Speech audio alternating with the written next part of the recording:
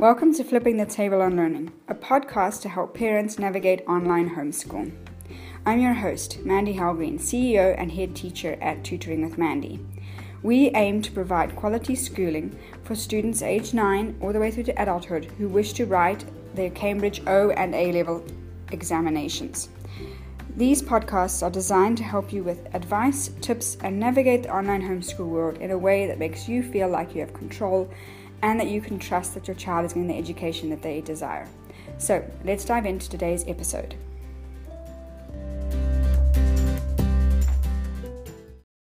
In today's episode, we are looking at routines and creating timetables because that is a really big struggle.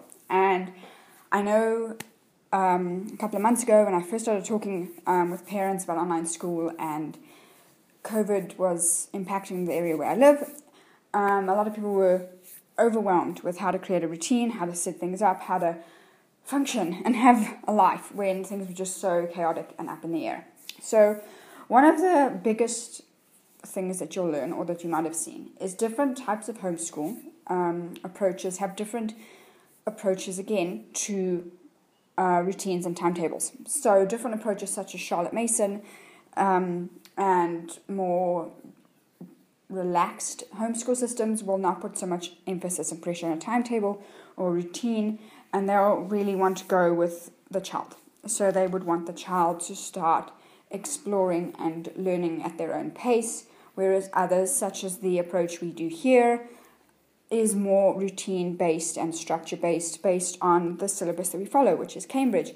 And that has set rules and structures for children from the grades that we teach, which is grade 4, all the way up to Form 6. So we do have a routine and a structure in place because of the syllabuses we follow.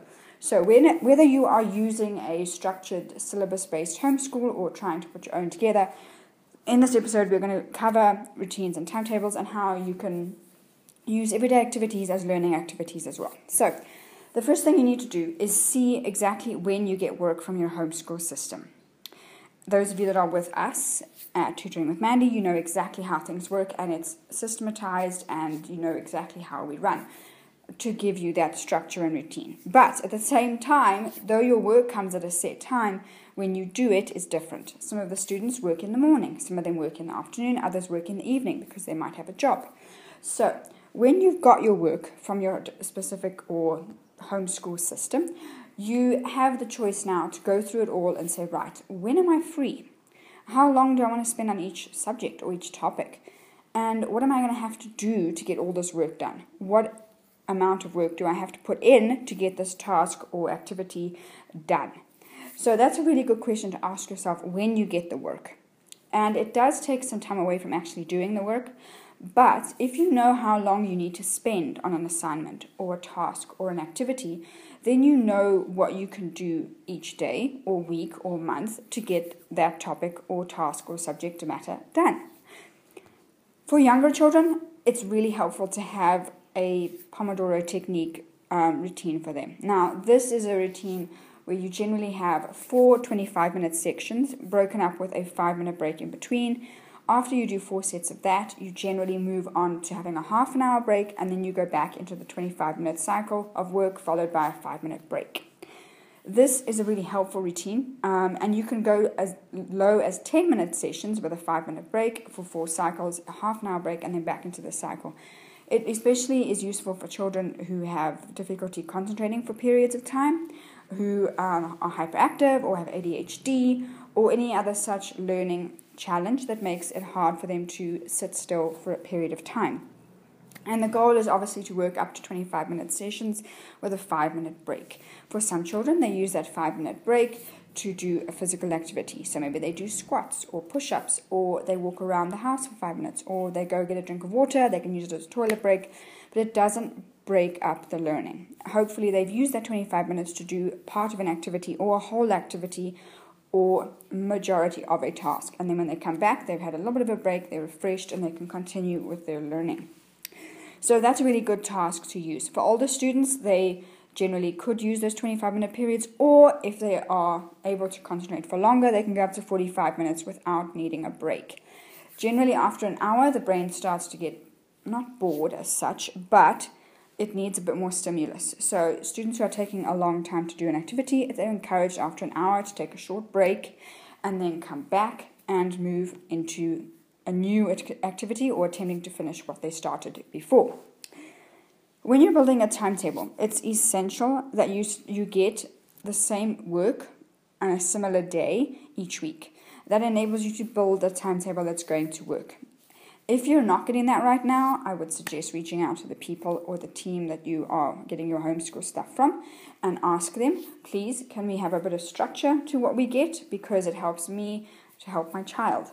And hopefully you're getting support and communication from the homeschool system that you're using to help you again with routine and structure.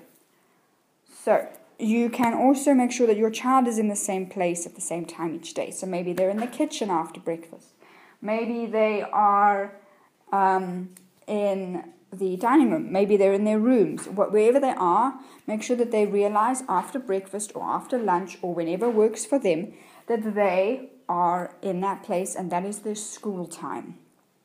If you need to, take devices away so they don't get caught up in using things they don't need because they are in the way and they're being distracted. Sometimes they do need to use a device, but if it's possible, have it in an open area of the house where you can keep an eye on them to make sure that they're not actually being distracted by the device and are using it to make sure that their schoolwork is getting done.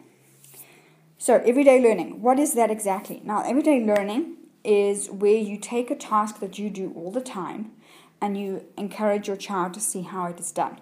So this might be baking, this might be looking at over your car to check the tire pressures or check engine oil levels or whatever it is. It's an everyday task that sometimes we take for granted that we are going to use as a teaching moment for our child. So, for example, if you're baking, having a recipe involves weighing and measuring and your amounts and weights are numbers, and it's a good teaching aid for your child to see what they learn in school. Sometimes they're like, oh, well, it doesn't really matter. Well, it does, because you can't really have a recipe that works if you use too much flour or too much oil or whatever it is that you happen to be baking. So anything that you do, think about it in a way of, would this be something that I could teach my child? And use it as a way to build your relationship with your child and with the family as a whole. So you might be outside, maybe, depending on your work as well, of course. And there might be a couple of birds, or you might hear some sounds, or you might notice something outside. And it may be like, look, it's a 5-minute thing. It would just encourage conversation. It would encourage us to chat together about something that, might be taken for granted sometimes. And just look and engage your child in the work around them.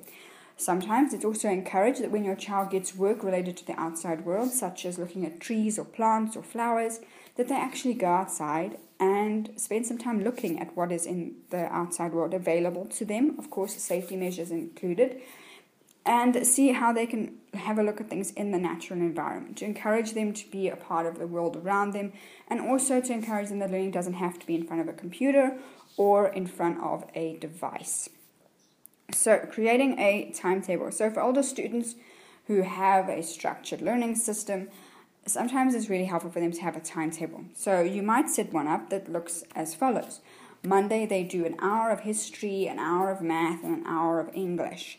The next day, they do half an hour of math, they do science, and maybe they do a reading activity, or they study, and so on.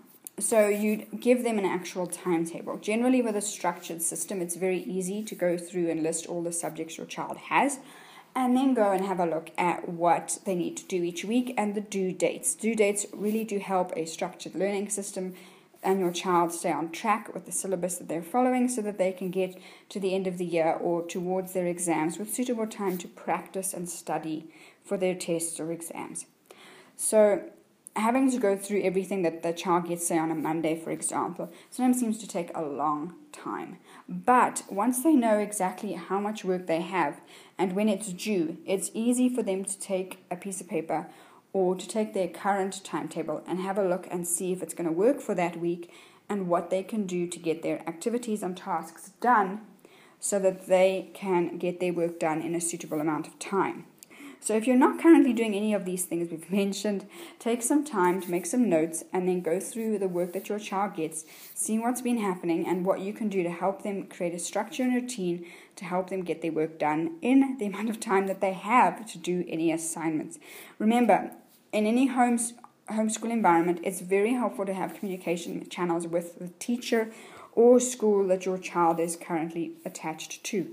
If you're finding that you're not happy with this system or you'd like something to change, always reach out to the staff, teacher, or principal of the institution and communicate your concerns or worries to them so they can do their best to help you feel better about what they're providing and what you're getting. Because sometimes we don't realize what another person feels or experiences, and it does help to get feedback. So, I hope this helps you, and I would encourage you to build some sort of routine for your child because, especially if they've done traditional schooling, they are very used to a routine. Being dropped off at 7:30, school starts at 8 o'clock, my first lesson is such and such, then I move on to this lesson, I know my break is 10:30, or anything like that. They are very used to a routine, and as soon as they get into a new one, they feel confident and comfortable because it's what they're used to.